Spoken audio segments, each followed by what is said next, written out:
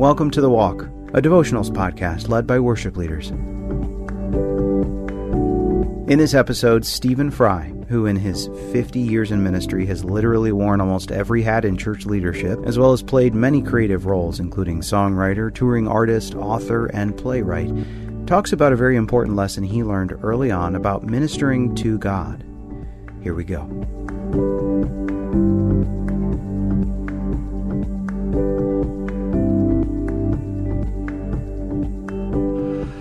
Hey everyone, it's so good to be with you on this edition of The Walk, and just to think about God and think about our relationship with God, and especially think about worshiping God. And as I look back on my life, I've been in full-time Christian service for about 50 years, but I learned something early on in an encounter I had with the Lord that was just life-changing for me.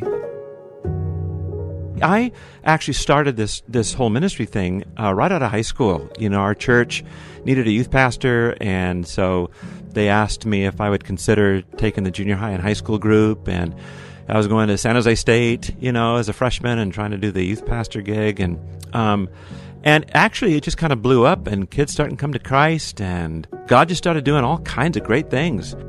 So it got really, really busy. And over the next 3 years or so, we saw hundreds and hundreds of young people come to the Lord. And then, we trained them. We got them into small groups and all the stuff that you do, when you're doing that kind of stuff. And I think I'd probably been at it for maybe 4 years. I was about 21 at this point. And I got to a point where I was absolutely burnt to a crisp. I was fried, like really fried. And I just sensed that there was something really, really missing. I was tired. I had no emotion. I was really burnt out. And I can remember going to the Lord one afternoon, just praying and seeking Him and saying, God, why? I am just completely burnt out here. I just have absolutely no motivation to do anything. I said, what is going on? And actually, I felt led to turn to a passage in the book of Ezekiel. Now, who reads Ezekiel? Any of us. Ezekiel is like one of those books I want to avoid. Okay, not a lot of good stuff in Ezekiel, a lot of judgment stuff. Okay, so I felt this nudging to turn to Ezekiel 44. I now understand it was like the still small voice of God. So I turned to Ezekiel 44, and I begin reading this account, basically, of where God is speaking to Israel, or to Ezekiel, about two different groups of priests. One group of Levitical priests, and the other group that he calls the sons of Zadok.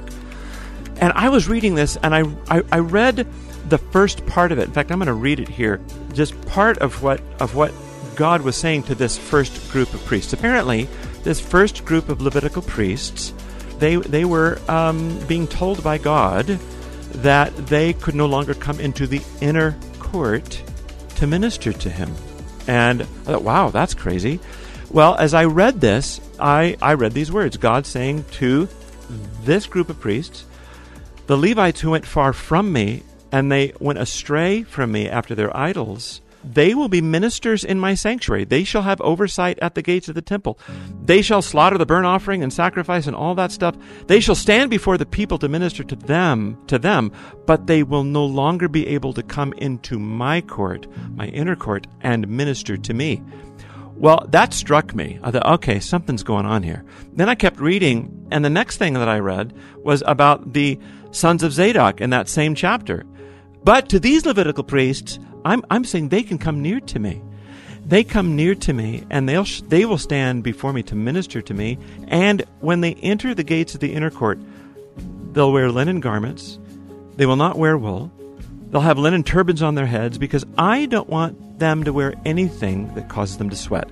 Now, I'm going to come back to that in just a minute, but I'm using this passage to convey the story. In that moment of time, here I am, 21, just absolutely burnt to a crisp. Don't want to do anything, no emotion for anything, feeling really guilty about it all. And I'm reading this passage like, God, what's going on here? And it was that moment that the whole idea, the whole truth of ministry to God exploded in me. I said, oh my goodness, you got this one group of priests who weren't allowed to come into the inner court to minister to God, but they could minister to people. And then you have this other group of priests that were allowed. God, what's the deal here? And as I really sought God that afternoon and sought what was going on in my heart, I realized that there were idols in my heart I wasn't aware of. Here I am just on the verge of burnout and getting this understanding about ministry to God. Now, to understand what's going on here, I'll make this real simple. Back in the day, with the Israelites, like the Moses tabernacle thing, you had the outer court where the bronze altar was, and that's where people would come and they would offer their sacrifices, and the priests would be out there helping people offer their sacrifices, and they wore wool garments, and out there in the outer court, it was pretty messy stuff, helping people offer their sacrifices and all that cool stuff. But when it was their turn to come into the inner court, that was the place where the altar of incense was, which is like a type of our worship. They would put on the linen, and that was part of their joy, was to come and offer incense before God on the altar of incense. Well, that's kind of like what our worship is. So I'm saying, God, look, I'm 21, I'm dealing with young people. What does all this mean for me? And it got real simple to me that day. It's like I was so busy ministering to people and neglecting my worship to the Lord that I had, at 21, just burnt myself out. I was on the verge of retirement, didn't want to do anything else, just burn out.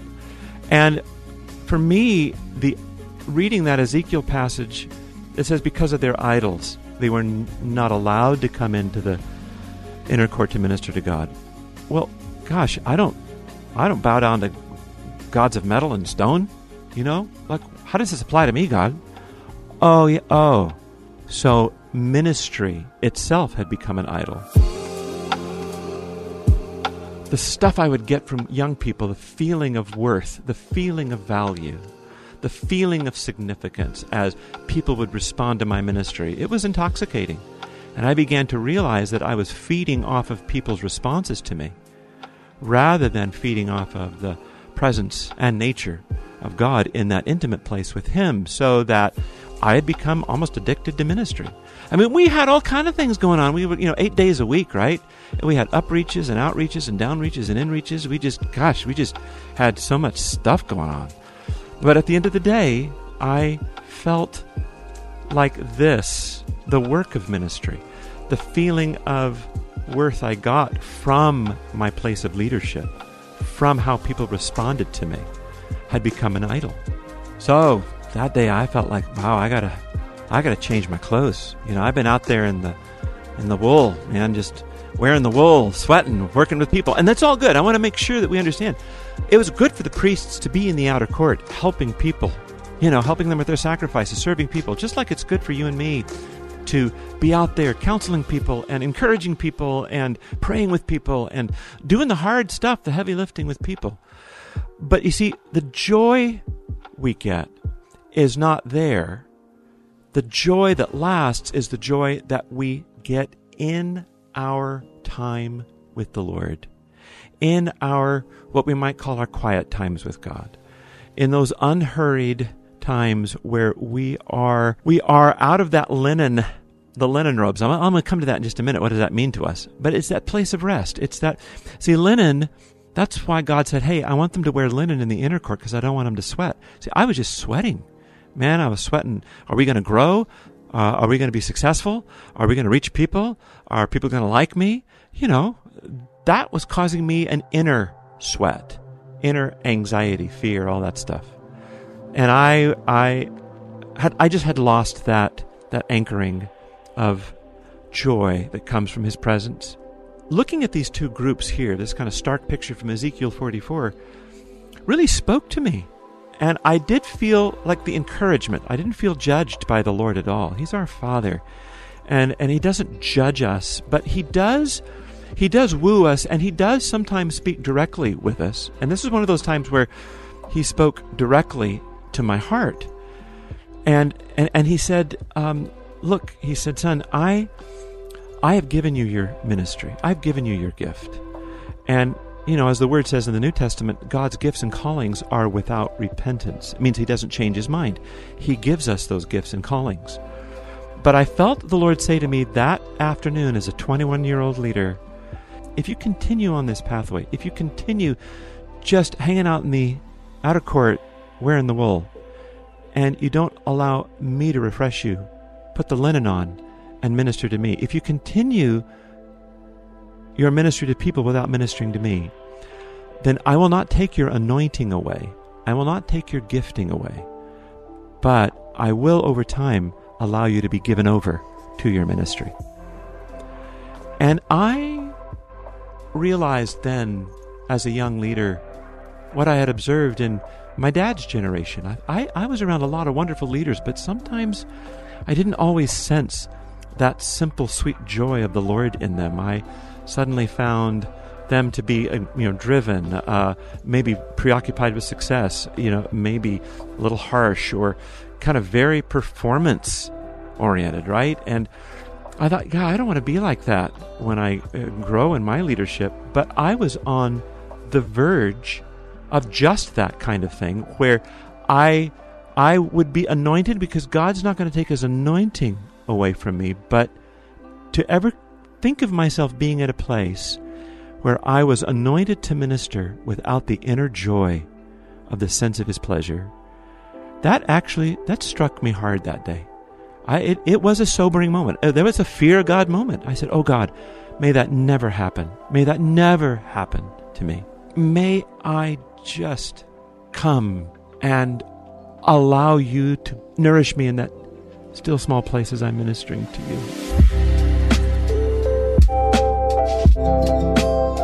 When we come back to Steve, he'll unpack the sons of Zadok and the robes of linen versus the robes of wool. But first, I had a great conversation with Aaron Stewart, the co-founder of Planning Center and the sponsor of this episode. We started Planning Center to solve a need in our own church, and we wanted to keep focused on solving things we cared about and that we felt like we had solutions for. And at the beginning, it was worship teams. As time went on, we saw a lot more areas in the church that could use our help that we gained new passions for. And so we developed products to help people give, to connect the small groups, to register for events, to maintain their entire church calendar. And now we're an entire church management system that can make sure that all of that administration from your church happens in one central place. Since so many of us use Planning Center to plan out our worship services, I asked Aaron what are some of the other features that our audience should know about. Our people membership database is especially helpful to make sure that none of the people fall through the cracks. And there are lots of features to make sure that you know what's happening in your church so that you can prevent that and reach out to people. The second part is our groups product, which keeps anybody in small groups or other types of groups not only connected with each other by being able to have like a chat app on their phone, but also to make sure that they're connected with the church as well. And then finally, I asked him about some of the great stories of people using Planning Center and being blessed by it. The types of stories that I especially love hearing are from people who are bivocational. They have a different job and are trying to help out their church in whatever ways they can. And being able to use software that they can get on their phone or from their work or from home that helps them organize the church and helps make sure that they are following up on the people that they care about at church is one of the things that I love that Planning Center empowers anybody to be able to do. We'll put the link in the show notes, but of course you can head over to planningcenter.com to check out more. And thanks again, Aaron, for your time. Another quick note, Stephen is also a guest teacher with our Worship Leader Institute. His upcoming course on intimacy with God through worship is one of our best, and you can find out more about it at worshipleaderinstitute.com. That's worshipleaderinstitute.com. Okay, back to Stephen.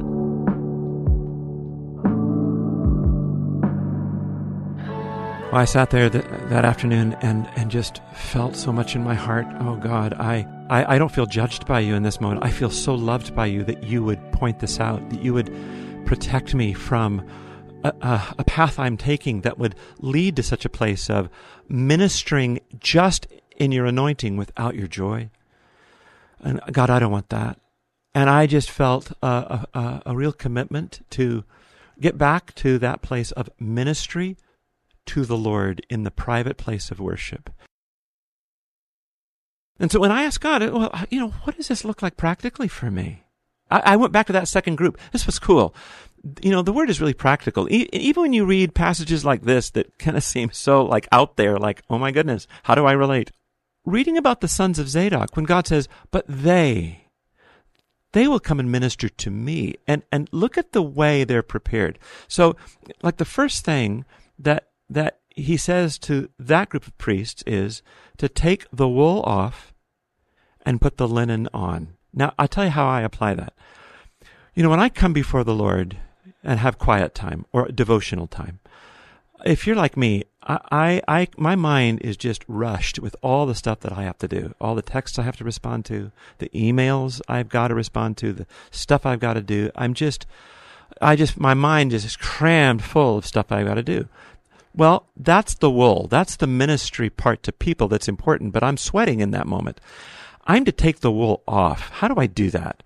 Now, what I do is I will just take some moments, and if I need to write some things down, I'll have something to write on, my device, or even a pad and pen, and I'll just write. Oh, I got to call that person. Oh yeah, okay, I got to follow through there, and I'll sort of decompress for a few seconds. Sometimes it takes me 30 seconds. Maybe it might take me a couple minutes, but I try to just get it all out, and then I will say, "Now, Lord, I am putting the linen on. I'm taking the wool off, which is committing all this stuff to you. The people I have to take care of, the family members that I have to address, all that. For this moment, I am taking all of that off. This moment, that is yours. I'm committing my way to you, as Proverbs says, in this moment. And I'll get to a place where sometimes my mind keeps getting flooded with stuff. Sometimes I just have to turn it off and say, okay, right now I've debriefed, I've decompressed, I've written all this stuff down, stuff's still coming into my head. Okay, Lord, I'm going to adopt the mindset. Let the world go hang. Let it go hang right now. I'm done. If something comes in my mind, I'm not going to worry about it. That's not my deal. My mind is now, at this point, devoted to the Lord. I've taken the wool off. It says in Psalm 46 that we are to be still and know that He is God. And see, taking the wool off is that process of stilling our hearts in the moment. And so once I get to that place of stillness, now what? Oh, okay, put the linen on. Well, the linen speaks of grace. I mean, the linen in Revelation, I think it's chapter 19, it is the righteousness of the saints. What is that righteousness? It's not my righteousness. It's Christ's righteousness. He has given me His righteousness. It's the grace thing, I am secure in His grace. So I take the linen on, which means I am reminding myself of my position in Christ. I am His beloved. I am His. And what I often do is one of the ways I practically put the linen on is I begin my quiet time, my ministry to God time, by calling on His nature. I don't immediately rush to asking Him for stuff or praying for stuff. I start with, Lord, You are creator of the universe. You are lover of my soul. You are the rock on whom I stand. You are the high tower I run to when I am just frantic.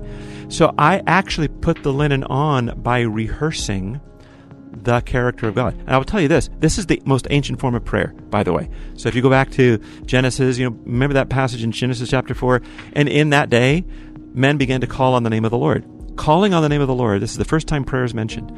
Calling on the name of the Lord is the most ancient form of prayer, and it was calling on the character of God. It was mentioning His character. I hardly ever now come to prayer without first coming before Him and extolling His character in some way. That's putting on the linen. Now, when I put on that linen, now what? Well, now I'm in a place of stillness to respond to the Holy Spirit within me Again, Jesus said that we worship the Father, in spirit and in truth, right? There's some application there. To worship God in truth means that my life needs to line up with my worship. I can't be worshiping God with, oh, God, you're faithful, if I'm being disloyal to a brother. In other words, that's how it connects. I'm worshiping in truth. My worship life is not separate from, my character. To worship in spirit, one of the ways to look at that is we lean into the Holy Spirit, letting Him lead us in the act of worship. The Spirit knows the mind of the Father, Paul said in 1 Corinthians 2, knows the mind of the Father even better than me. So I'm there just saying, Holy Spirit, what pleased the Father? And I just get these little impulses of just clap your hands, or raise your hands to heaven, or dance in the room. The Father would be pleased if you would respond to Him in this way. I'm not, again, trying to be super spiritual when I do this. I'm just simply letting the Holy Spirit direct and guide me into the expressions of ministry to the Lord in worship that would please His heart in that moment. And so in that way, suddenly, taking off the wool, putting on the linen, getting still, and then reminding myself of God's character, and then worshiping Him in creative ways in the moment as the Holy Spirit kind of prompts me to do. All these are ways that I get to minister to the Lord. And I have found that when I minister to the Lord in that way, regularly, then my ministry to people maintains its joy, maintains its power. I maintain motivation to keep reaching people because it's flowing out of that joy place in God. I want to really encourage you, make this a lifestyle. Let all of your ministry flow out of your ministry to God, and then you'll have the authority, the integrity, and the grace, big-time grace, to touch people. Well, I trust this has encouraged you. It's been good to be with you. God bless. Stephen listed several steps that I wanted to quickly review again, as they are so important for those seeking to minister from a place of joy and power and motivation, and not from a place of fear and burnout. It was first taking off the wool and putting on the linen, then getting still, then reminding ourselves of the character of God when we pray, and then worshiping and praying to Him in creative ways in the moment as the Spirit prompts. So good. Thank you, Steve, for your heart and dedication to serving our community of worshipers. As I mentioned earlier, Stephen is an accomplished songwriter and artist, and we'll be playing out this episode with a song he wrote and performed called To Live is Christ. As always, special thanks to Matt McCarty for producing and editing today's episode. Jacob Fairclough produced our theme song. The Walk is brought to you by Worship Leader Magazine, which is an authentic media brand. I'm Joshua Swanson. Here's To Live is Christ. And to live is Christ, and to die is gain. There is no other life that I desire to claim than the life that's done, I might live again. No more in self to pride, for I have died. And to live is Christ, and to live is Christ. For I've been crucified,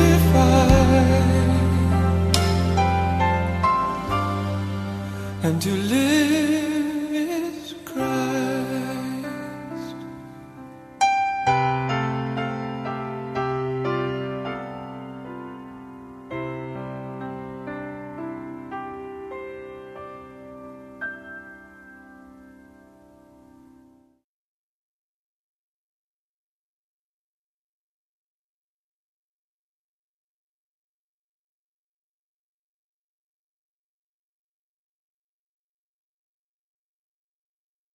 Looking for ways to stay positive? Brighten your day with the free Story Behind podcast. Hear weekly short stories that showcase true joy, love, and hope. Listen now at lifeaudio.com or by searching for Story Behind wherever you get your podcasts.